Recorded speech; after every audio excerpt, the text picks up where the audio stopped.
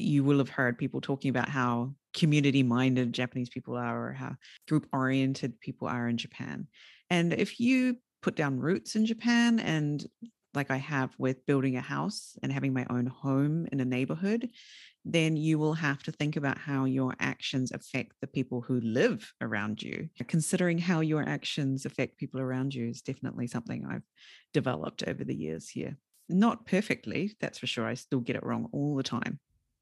But yeah, so that muscle is a lot stronger than it was before, that's for sure. こんにちは、皆さん。ビジネスへサクセスジャパンのポッドキャストへようこそ。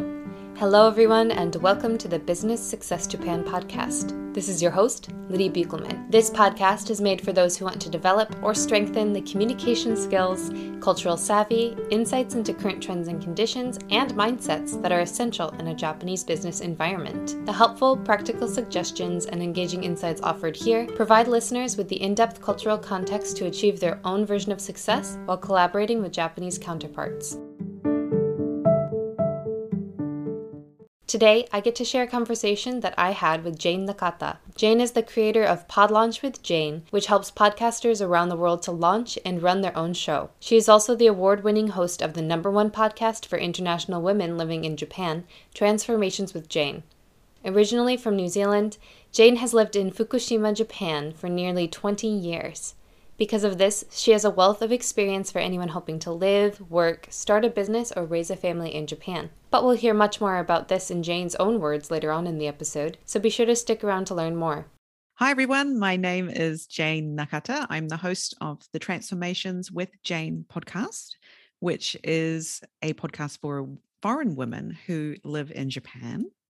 I also am the CEO of Pod Launch with Jayne, which helps people to launch their own podcasts, or helps people to keep their podcast going, because there's quite a lot of work involved in podcasting, as I'm sure you know, Lydia, having your own podcast.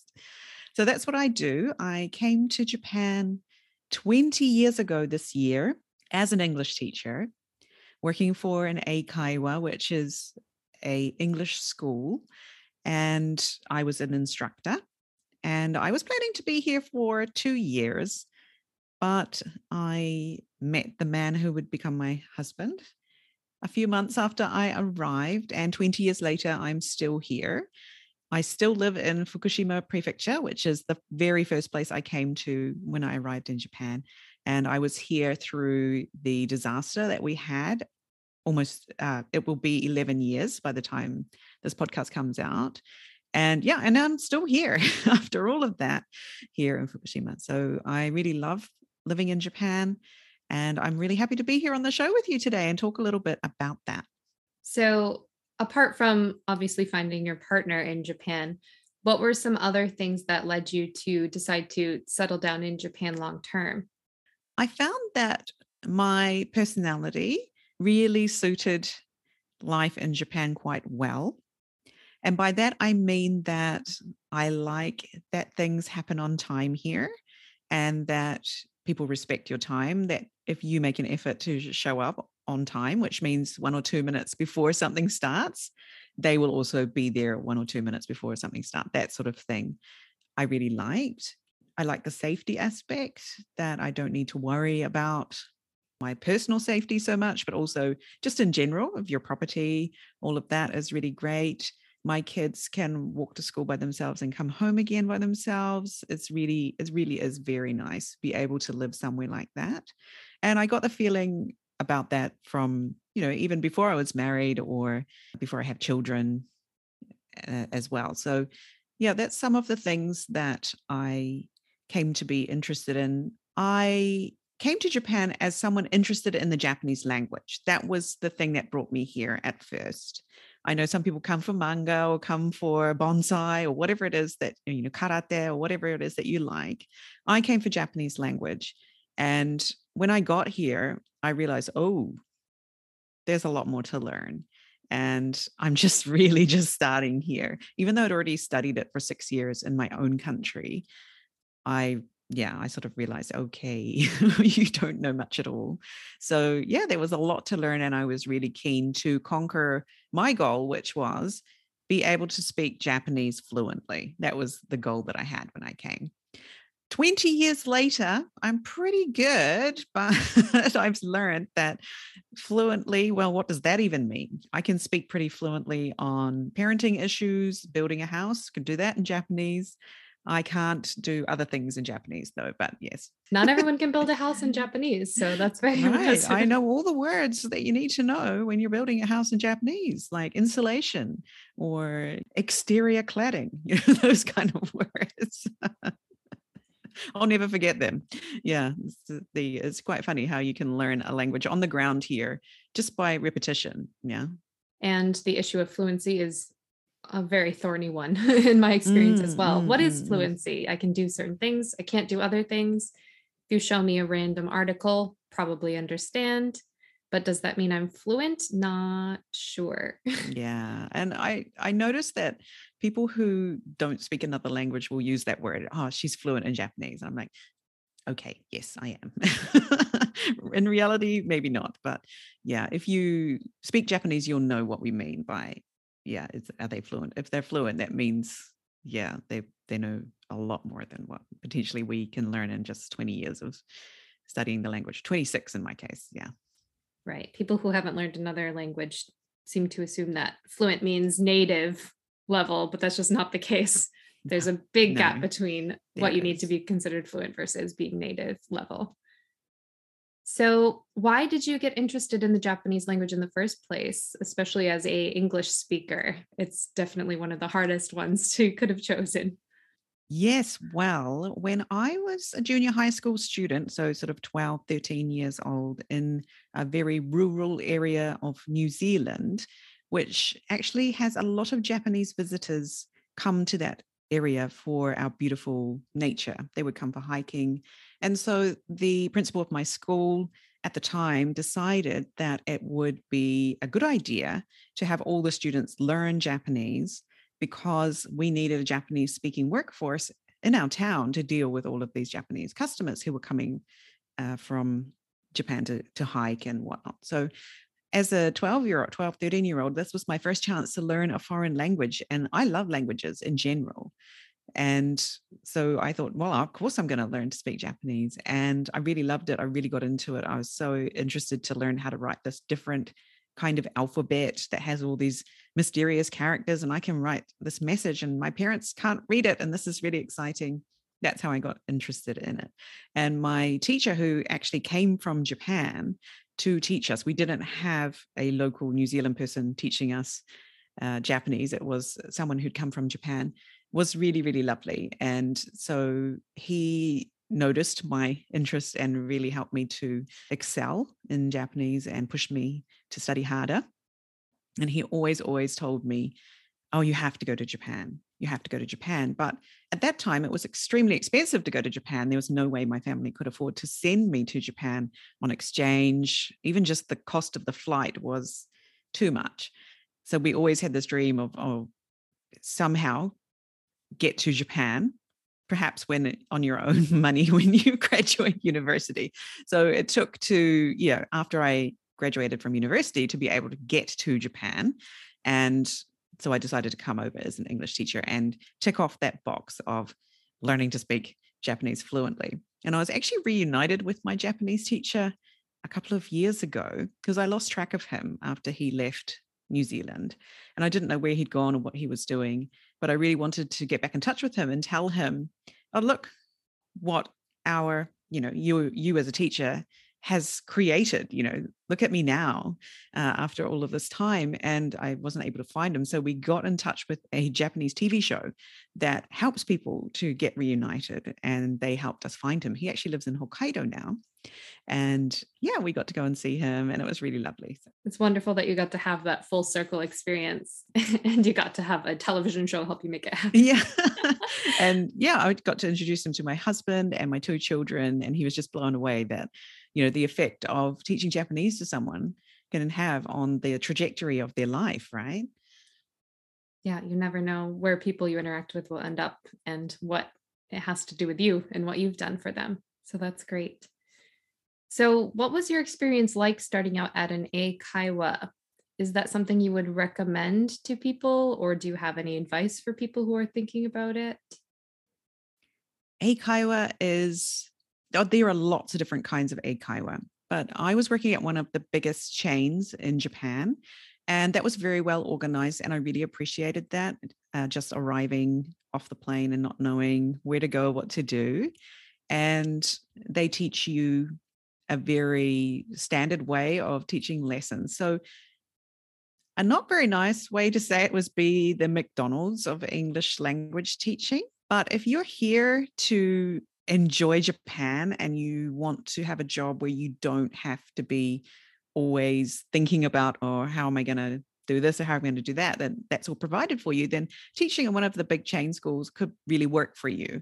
And it gives you a lot of time for your own activities in the morning, for example, because you're going to be working in the afternoons, evenings, and on weekends. So if you have a hobby that you've come here to follow, like maybe you want to train in karate or do ikebana or whatever it is that you're here for, that's you want to spend time doing, working in eikaiwa can be quite a good way to do that, to give you time to do your own kinds of things that potentially you might not get working as an ALT, for example, where you're expected to be on the ground, in the classroom in these times or in the school and all these things. So yeah, that's something. But yeah, be aware that eikaiwa can be very prescripted kind of work.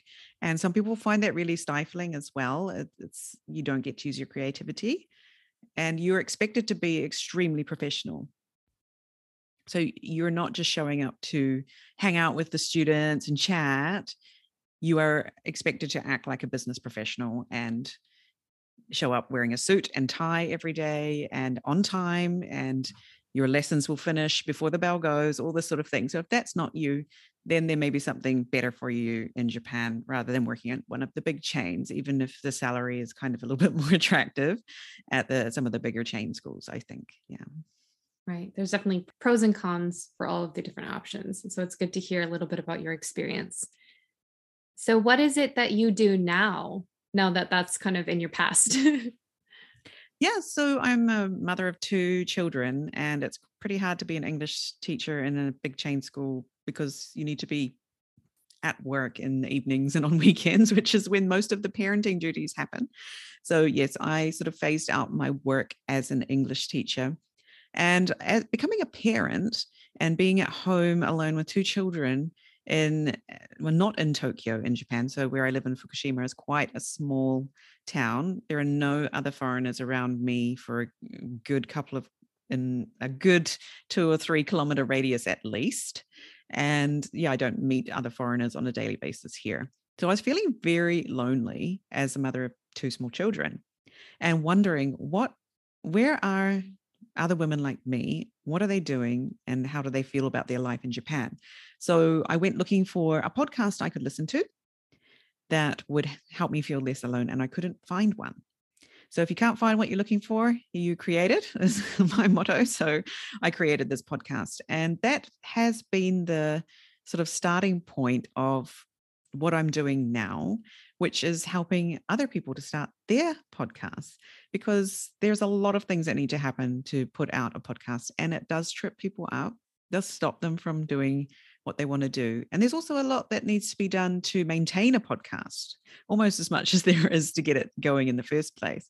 So I help people who already have an established business to create a podcast that supports their business, but so that they don't have to actually do all the things themselves to keep the podcast going. And yeah, this was not something I expected to be doing. But 2 years ago, when COVID kicked off, podcasting really started to boom. And because I'd already been doing it for 4 years by then, a lot of women around me looked to me and said, help, I want to do this thing you're doing, but I don't know how to do it. I'm already very busy with my successful business. Can you help me? Can you show me the shortcut? And someone said, can I pay you to do this? And I was like, me? Who, me? You're going to pay me to do this? What do I know? And nearly said no to my very first customer, actually. I was actually going to write back no. And I just thought, hang on a minute, you are working from circumstances. So my circumstances at the time were that we were supposed to be living in Sweden, but my husband's company had sent us back to Japan. We were living in a temporary housing, which is very much like where you live right now, Showa era, no internet connection. And I had no way to do the work that someone was asking me to help them with. And then I thought, well, there are ways around this. So I went and used the Wi-Fi from Starbucks or 7-Eleven or whatever to get online to do the work I needed to do. And that was the start of my business as it is today. And we have more than 10 shows that we're managing at the moment. And yeah, launching more new shows every month and helping more and more women, especially, to get their voice out there into the world. And if you look at podcasts in general, you'll see that women are underrepresented in podcasting. And anyone who says needs to go and look harder, because it's definitely the case with fewer women podcasting. But more and more are starting to, and I want to encourage more women to do it and to get out there and give it a go and help people, like change people's lives. Podcasts change people's lives, right? You would not believe some of the amazing stories that I've heard from people who've even just listened to my show and have made a choice that has changed their life trajectory. So yeah, I really want to help more people do that as well. Right. Podcasts are just such a great way to expose yourself to more ideas, more different ways of thinking. And because you're only listening, you can get more of that as opposed to having to sit down and read something.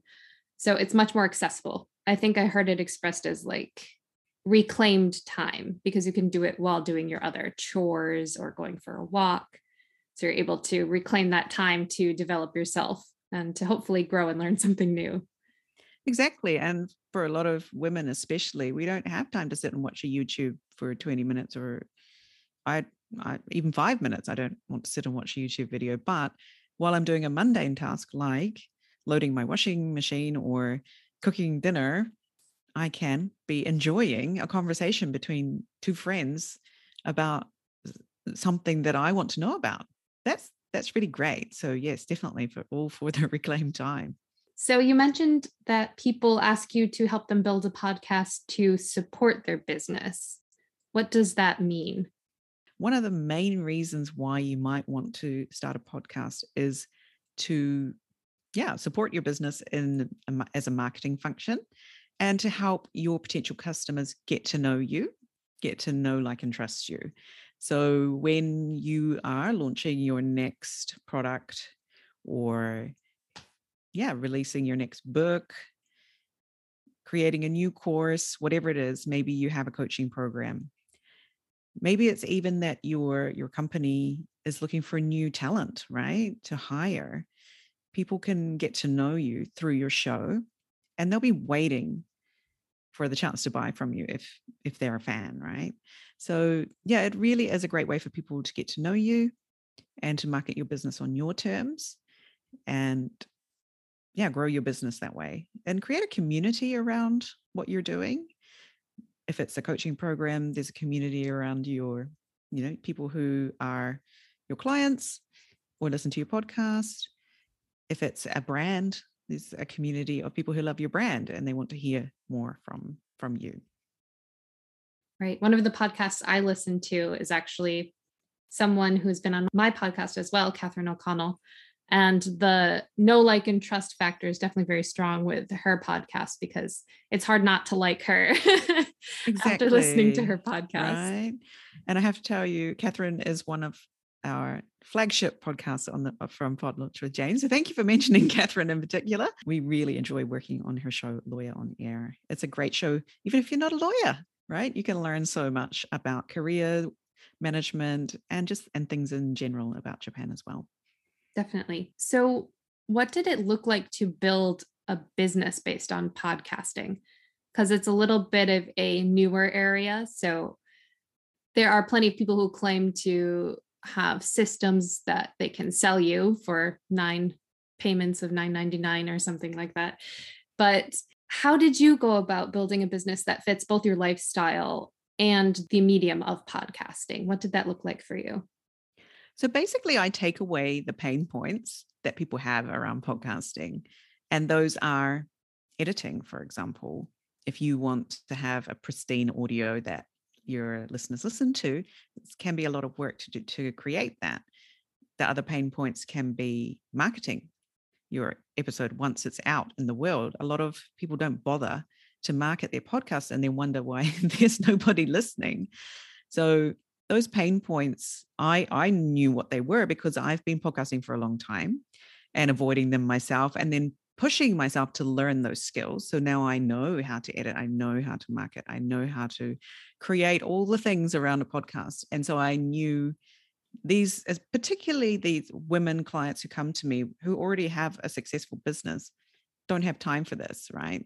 So taking away that pain point of I can trust this person to do, look at what she's done for it. Lawyer on Air, for example, they can look at Lawyer on Air and go, oh, I want that for my podcast, but I don't want to do it myself. We can do that for you. And so after a while, it got to the point where I couldn't just do it by myself anymore, or I'll be working all of the hours of the day. And that's not what I started this business for. I want this business to be something that allows me to stay home with my children. I'll be here for them when they come home from school, from their Japanese school environment, and come home to an English environment in our home. And I'm here to be here for them after school. So I started to bring on team members, people who could help me with that. And they're also women in different places around the world. And yeah, through working together with me on my business, their lives are changing as well. And I find that really motivating, almost as motivating as working with my actual clients, is working with my team and helping them to build the kind of life that they want to have where they live in the world, which tends to be around, working flexible hours if they have small children, or being able to work from anywhere because they want to be able to sit at a cafe and look out at the water while they're writing show notes or something, whatever it is that they're doing.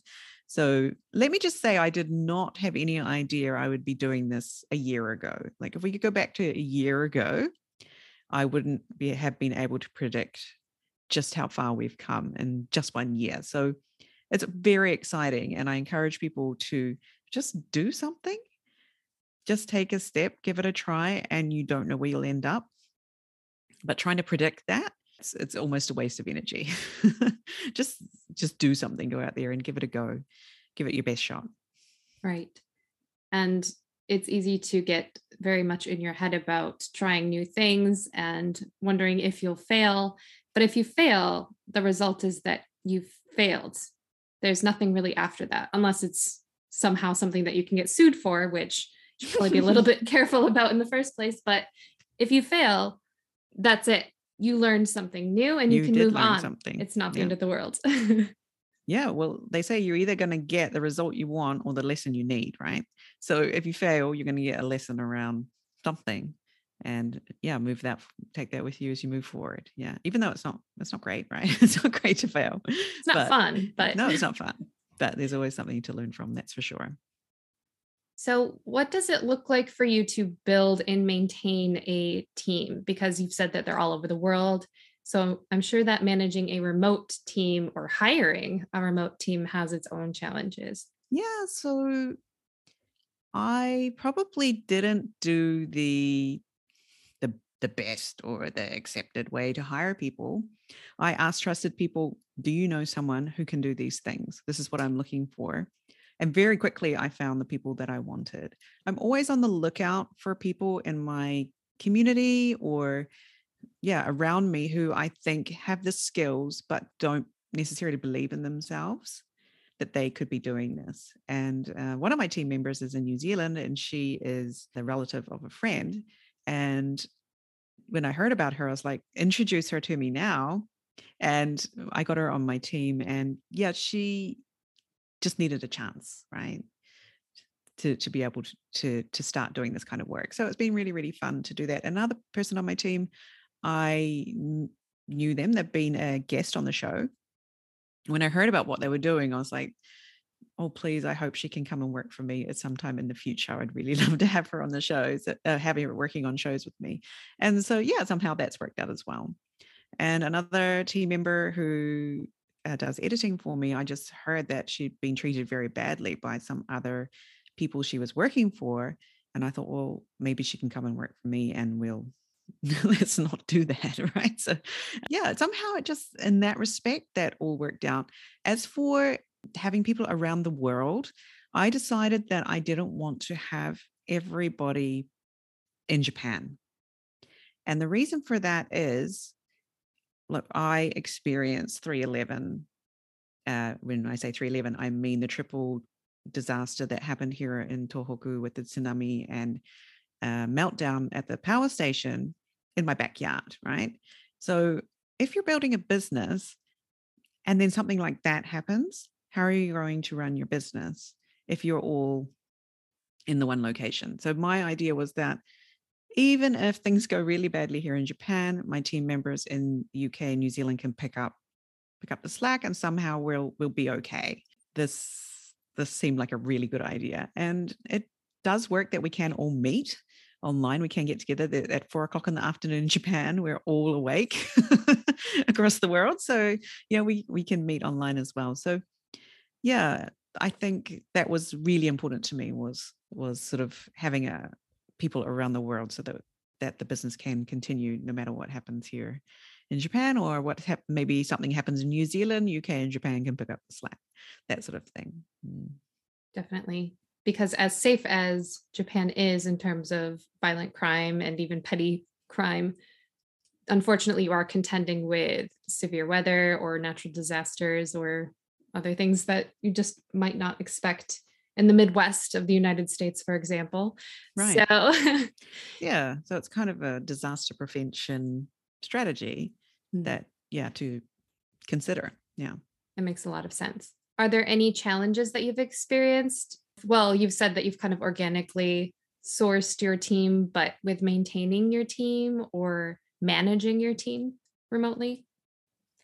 I think I didn't realize exactly how much time it would take to manage or to keep them going, how much of my time that requires. And so developing a system around that was a kind of a learning for me as well, that I need to make sure I have, assigned tasks or provided the things by a certain time of the week or something like that. Setting up those systems really helped me to start to manage the time that needs to happen uh, for my team to be able to do what they need to do, right? That takes some of my time as well. Yeah, I definitely did not calculate that very well when I was thinking about taking on team members. But that said, I think that it's, definitely the benefits outweigh the sort of negative things, and having those people who are reliable and willing to try things and learn has been the most important for having team members, like noticing those aspects of people, that they do what they say they're going to do when they say they're going to do it. And, or they let you know if they can't because something's happened, which happens in life. And we're all, we all have children or taking care of children and things like that. So I understand that. And yeah, just making it work for all of us is really important. So, what has been your experience kind of building your own life in Japan? You mentioned that you're the only foreigner, as far as the eye can see, in your particular Yeah. context. So, how have you built your life basically? And how have you built your identity? Because it's a little bit different than it would have been back home as one of the majority in the population as a native of New Zealand.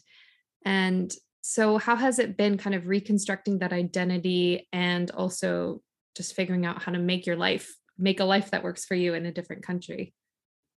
Yeah, that's a really good question. And I think anybody listening, wherever you are, even if you are living in your own country, has to make a choice, right? It's your choice to decide how you're going to live your life wherever it is you are. And if you don't make those choices yourself, someone else will make them for you. And of course, I made that mistake of not making that choice myself for a long time. And also having small children, it's very easy to forget that you also have needs and wants and things in your life as well. And I remember one day, my children were very small and we had already been through the triple disaster here. So I was still in Fukushima and I was sort of saying to my husband, I want to leave. I don't want to stay here. You know, everybody else is leaving. Why can't we leave too? And he said, no, we're not done here. We're staying. It's safe to be here. You know, scientifically, it's safe to be here. Look, here's the numbers. And I realized that I was running away from Fukushima, thinking that I would be happier in my home country in New Zealand. But there's that saying, wherever you go, there you are. Yeah, you cannot run away from yourself. So I started to realize, okay, if I go to New Zealand, I'm probably not going to be any happier than I am here in Fukushima. So why don't I try to be happy here in Fukushima? And yeah, I committed to living in Fukushima. So I make a choice to live here and enjoy myself here. And so I thought, well, it's easy to be limited by what you perceive as the limitations of living in Japan, right? So I live in Japan, therefore I have to be an English teacher. Or this was certainly, 10 years ago, this was certainly the thought process, because we don't have the technology that we have today to make, you could be a YouTuber or whatever you want to be right now. We have so much technology, but at that time it was not so much possible, or it didn't seem possible. So around me, I thought I could only be an English teacher. And it's not necessarily the job that, I'm damn good English teacher, but it's not necessarily my best, use of me as a person. So I decided to just rebuild my life bit by bit. So I started by removing things I didn't want to do from my calendar. And then something really amazing would come into that space. So for anyone who's in Japan or overseas and wanting to, build a life that suits you, it starts by looking at what you're doing now and not doing the things that don't bring you joy if you can. And a lot of people say, but I have to. And I would say, well, really? Do you actually have to? Could somebody else do that for you? Does it have to be you? And start there, and start by removing one thing that doesn't bring you joy, that you hate doing, that you dread. Get that off your calendar and see the huge change that will make to your life. So that's what I started to do. And I just repeated that process over and over again and decided that I needed to do things that I liked. Yeah. Because I realized there was nothing on my calendar that was just for me. And so I started doing more things for me and following my sort of interests and thinking, well, what do I like to do? What would happen if I attempted to make a job around that, make that my work, even though I live outside of Tokyo and there aren't the opportunity for foreigners here that there are potentially in big cities and things. So that's how it all started. And it's still a work in progress, still very much work in progress. Obviously with COVID, it has sort of changed how I live my life. I live my life a lot more online now than I did before. And that's been kind of good in that I wasn't able to always be in Tokyo for various gatherings or, going to workshops or whatever, because things would be held in person. And I'm 2.5 hours away by fast train. But now a lot of things are online. So I feel like I can join in a lot more things in the foreign community in Japan. And so in that respect, I'm also a lot happier. I can be part of things I don't need to be in Tokyo for. So that's really great as well. That's sort of, I think we have to always keep changing because we change as people, right? As we grow, as we learn new things, keep changing. What does it look like for me to enjoy my life in Japan today? Yeah. Given where we are with COVID at the moment. So yeah. Change is the only constant, right? Yep. Yeah. So you just got to keep changing.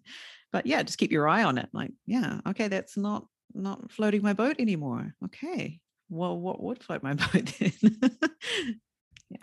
Exactly. So are there any things in particular that you can point to when it comes to ways that you think Japan specifically has changed you as a person? Ooh, that's hard to know because I think Japan has kind of raised me, as in I arrived off the plane at 22 and I've been here almost my whole adult life. And I'm getting to the point where I will have lived in Japan almost, as long as I lived in my own country. So kind of, I feel like Japan has raised me as an adult, whereas because I've spent all my time here as a sort of a functional adult, or I guess I am much more aware of how my actions affect other people. And that is thanks to living here. Whereas I think if I had not lived here, I would be very sort of, only think about myself. Yeah, I want to do this, so I will do that and not consider how that affects people around me. Whereas in Japan, that is the main concern or the first thing that people will think about when deciding something. If I do this, then this is going to affect the people around me this way or something like that. That thought process has become sort of part of me from living in Japan.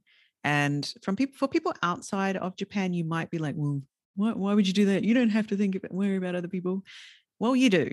If you live in Japan, you will have to think about that more. You will have heard people talking about how community-minded Japanese people are or how group-oriented people are in Japan. And if you put down roots in Japan, and like I have with building a house and having my own home in a neighborhood, then you will have to think about how your actions affect the people who live around you. Recently, my daughter started playing the violin, and my thought was, oh my God, how many gifts am I going to have to buy for my neighbors to sort of say, very sorry, but they probably won't complain or, throw rocks at our house or anything like that. But to be conscientious and, get in front of it and say, oh, my daughter is taking up the violin and we hope it won't be too much problem, sort of thing. You have to consider those things. Getting a dog, even like in another country, we would not consider whether you should get a dog or not, as in how that relates to your neighbors. But in Japan, you will see that, oh, okay, there are no dogs in this neighborhood. If I get a dog, I'm probably going to be like the most hated member of this neighborhood if I get a dog. But if you get a dog and all of your neighbors have dogs, it's totally fine because everybody already has a dog and nobody will complain about your dog. So yeah, this sort of things, considering how your actions affect people around you is definitely something I've developed over the years here. Not perfectly, that's for sure. I still get it wrong all the time. But so that muscle is a lot stronger than it was before, that's for sure. It is a balance that you have to consider. There will be consequences to your decisions, basically. Exactly. So you can and should stand up for the things that really matter to you, but the small things, maybe it's worth reconsidering whether you actually need it or not. So what has been your experience raising a family in Japan, in rural Japan? Wow. Yeah. Huge topic, that one. I found it to be really great, actually. I was surprised at just how much more welcome I felt once I became a parent. When I was just me, a lone foreign woman wandering around my neighborhood, people were quite standoffish. Then I got a dog, and people were a lot more friendlier to me because I had a dog and there was something to talk about. It was sort of like a conversation starter. And then I had children, and just so many people would come and chat to me, say, hi, how old are your children? And made me feel part of the community. We are so well taken care of in this neighborhood. My children, everybody is watching out for my children, making sure they're safe, giving them snacks and candies. Like when they were little, we would walk our dog around the neighborhood every day, and we'd have these certain houses where the elderly people there would be in the garden. They would say, come into our garden, have morning tea with us, or here's some daikon radishes we've just picked. Here, take 2 with you. Very rarely we would make it around our walk without coming home with something. We've made so many friends in our neighborhood through that. Just recently, we were wandering down the road, and this woman was chasing us and saying, hello, And we were like, oh, what's wrong? Have we dropped something? And she was like, I have been watching your family walk past my house for the last 10 years. And I've wanted to come out and say hello. And I've never had a chance, but I hadn't seen you for a long time. And then I saw you again today. So I just had to come out and say hello. And I was like, wow. You might think that's a bit stalkery, but that, like I knew, her house. I was, walked past her house every day for years. And then she said, would you like some haksai, which is Chinese cabbage? And we were like, of course you have to say yes, right? You can't just say, no, we don't want your Chinese cabbage. Of course you have to say yes. So she goes, oh, your husband better come because it's quite heavy. And so she gave us this, it was like a 5-kilo haksai, massive, like bigger than my head cabbage. And we had to carry it all the way home for the rest of our walk. I had to take turns. It was so heavy. Most of stuff like that happens here. And I just really can't imagine that happening back home where I'm from so much. So yes, I feel very taken care of by my community here. That we've stayed in the same house for the last 10 years, and all of that really helps. And yeah, when you do decide to put down roots into the community in somewhere, I think you can be really rewarded with some really nice relationships as well. So are there any things that you would like people to know who may be considering raising a family in Japan? I mean, it does depend on sort of who you're raising the family with. Like if you're two foreigners doing it, or one Japanese partner and one not Japanese partner. In my case, my husband is Japanese, so we did have quite a considerable difference in the way that we were raised ourselves and our assumptions about how our children would be raised. But it was quite obvious to us that there were those huge differences. So we did discuss things, and perhaps if you were maybe two Americans, you might not, and then clash, right? Because you would just assume, oh, you're American, I'm American. Of course, we're going to do X with our child. So it is a great way to have communication around how you're going to raise your child. Are you going to do it the Japanese way? Are you going to do it the New Zealand way? Or are you going to do it a hybrid? Which is what we did. And we just took the best parts of New Zealand culture. We took the best parts of Japanese culture, mashed it all together, chose what we wanted, and didn't feel guilty about it. And a lot of people sort of said, oh, do you sleep with your child? Does your child sleep on a futon, or does your child sleep in a cot? And why did you decide that? And well, we decided X because that suits us. So I always just tell other parents who are at the start of their parenting journey in Japan is just to choose what works for you and go with it. And don't let anyone tell you how to do it otherwise. So a lot of Japanese parents will ask me, oh, how is it that your children go to bed at 7:30, for example? And I always say, well, that's because I choose that they go to bed at 7:30. And to them, that sounded just like crazy talk. But when I explained how I actually make that happen, they were like, wow, so I have to choose that they will go to bed at 7:30 and make our schedule work like that. So yeah, it's up to you how you decide to do it. And that's okay. Yeah. So maybe in a more professional context, do you have any examples of communication breakdowns due to differences in culture that you can think of? So I have worked in, as I mentioned before, those big English schools, and often ended up being a Japanese teacher, being the go-between between Japanese managers or owners of the school, and then the foreign workers who are kind of fresh off the plane and don't know much about Japanese culture and are there for that reason. They're here to teach their culture to, or give Japanese people the experience of interacting with people who don't know that much about Japan. And yeah, so having that sort of being in that midpoint between the two camps, yeah, the Japanese side and the foreigner side, and having sort of 20 years of experience in Japan, I can see now both sides of the conversation. But I too once was on the fresh off the plane side and was very much just thinking about myself and me, myself, and I. And I want to take a holiday next weekend because I want to go to Tokyo, because I want to see my friends. Whereas the Japanese side would be our students are our number one priority, and we always put them first. And we are not going to give you a day off to go to Tokyo because XYZ, something that is nothing to do with you and wanting to see your friend and all of that. So yeah, navigating that sort of assumption that me, myself, and I is the most important versus that group orientation on the other side has been probably one of the trickiest things. And helping foreigners to get to see that, oh, actually, it's not all about you is really quite tricky at the start. But yeah, you do get the hang of it, even though it can be very frustrating to go through that process of realizing that you are not the center of the world.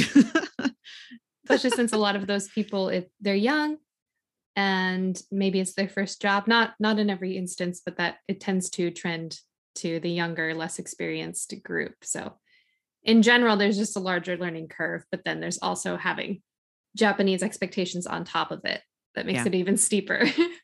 And some people don't realize that they're working in a Japanese company when they are working in these big eikaiwa firms, and that you do have to consider other people. And I'll just tell you one quick story, and it's just so silly and funny that, and now that I think about it, it's like, how did that even happen? But sometimes students would bring us souvenirs when they've been on trips, right? And the Japanese staff would always make sure that everyone got one cookie or one biscuit or, whatever it was, that everyone got to try something. But sometimes they didn't have a chance to do that because they were busy or whatever. And sometimes this like big tray of shoe creams, like we're talking, so like pastries with cream in the middle, would end up in our teacher's room. And some teachers would just eat 2 or 3 because they were like, oh, these are delicious, I'll have another one, without even considering whether there was enough to go around for everyone. And at the time, I didn't think there was a problem. But now looking back on that, I'm like, I cannot believe that people did that. That's so rude. But if it was sort of just a more like, well, you're not here, so and I'm hungry, and and here's some sugar cream, so I'm going to eat them. There's no consideration for, is there enough for everyone? Did everyone get one? But that's just one example of how important it is that everybody is sort of taken care of and everybody gets the same treatment in Japan. Right, definitely. It's such a small thing, but it's such a fundamental one. Just making that shift in how you look at things and how you look at situations. Yeah. Or like if you're at a dinner party and you take 3 pieces of karaage, that's such a no-no, right? Like, you've got to make sure everybody gets a piece of karaage. Exactly. And then you go out to eat with Americans and you're like, what are you doing? Why are you taking literally everything? Yeah, like just because you like karaage. Pace yourself. Everybody needs some. So if you were chatting with somebody who was going to Japan to work or for business, and they really only had time to learn one thing from you about the culture ahead of time, what would you choose? So of course I wanted to say about the hi thing, like if people in Japan are saying hi, like yes, it doesn't necessarily mean yes, it means I'm listening to you. But apparently that's happened a couple of times on the show already, so I had to come up with something else. And the other one that I was thinking about was about how you dress. And I would really encourage anyone who's coming to Japan to research what is going to be the appropriate way to dress while I'm in Japan.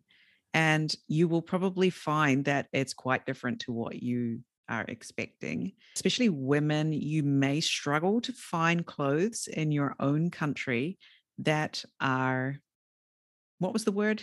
Conservative enough for Japan. And I definitely noticed this myself coming to Japan, that the level of conservativeness of how women dress in business especially is really quite sort of shocking. It's like, hello, it's 2022, but there are a lot of kind of unspoken rules as to how women dress. And you might be sort of thinking, well, screw that, I want to dress how I want to dress, and all of that. But this is another example of, well, sure, you can go ahead and do that if you want to, but there will be kind of consequences. And that will be that people won't look you in the eye, like they'll be fixated on your chest, or people will avoid you because they're scared to talk to you because they don't understand who you are. And if you dress in a certain way, they will understand, okay, she's here and she means business. Whereas if you dress in another way, they're like, who's this? Are they like a comedian or a movie star? Like, I don't get it.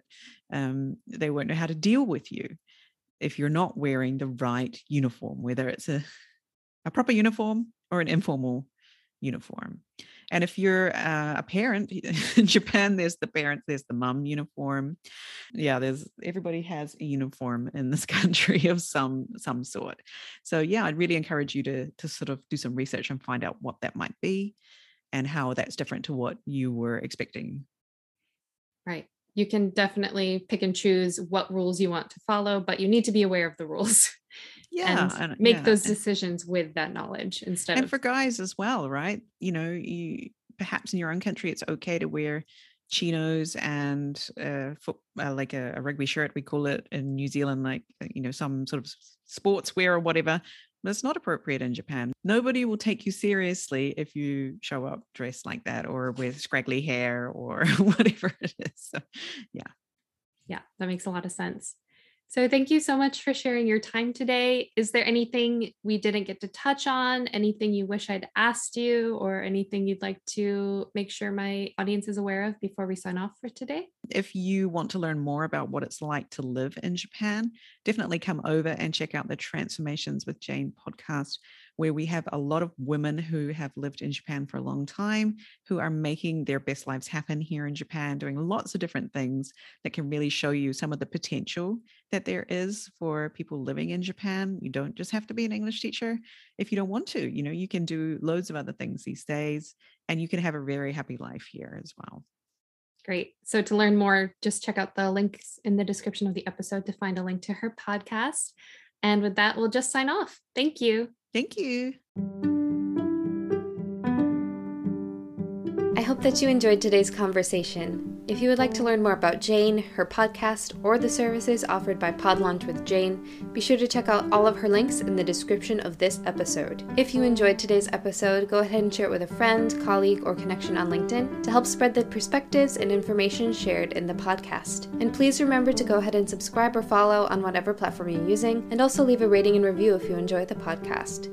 If you would like to support the podcast, please check out my link to the new coffee page to keep me well caffeinated and making content. As always, feel free to email me at businesssuccessjapan@gmail.com if you have any other questions, comments, or suggestions for future episodes or interview topics. I'd love to hear from you directly, so if you would like to leave a voice message, you can find a link to do that in the description as well. But for now, remember that the more you learn, the more confident you will become as you explore all of the opportunities Japan has to offer you.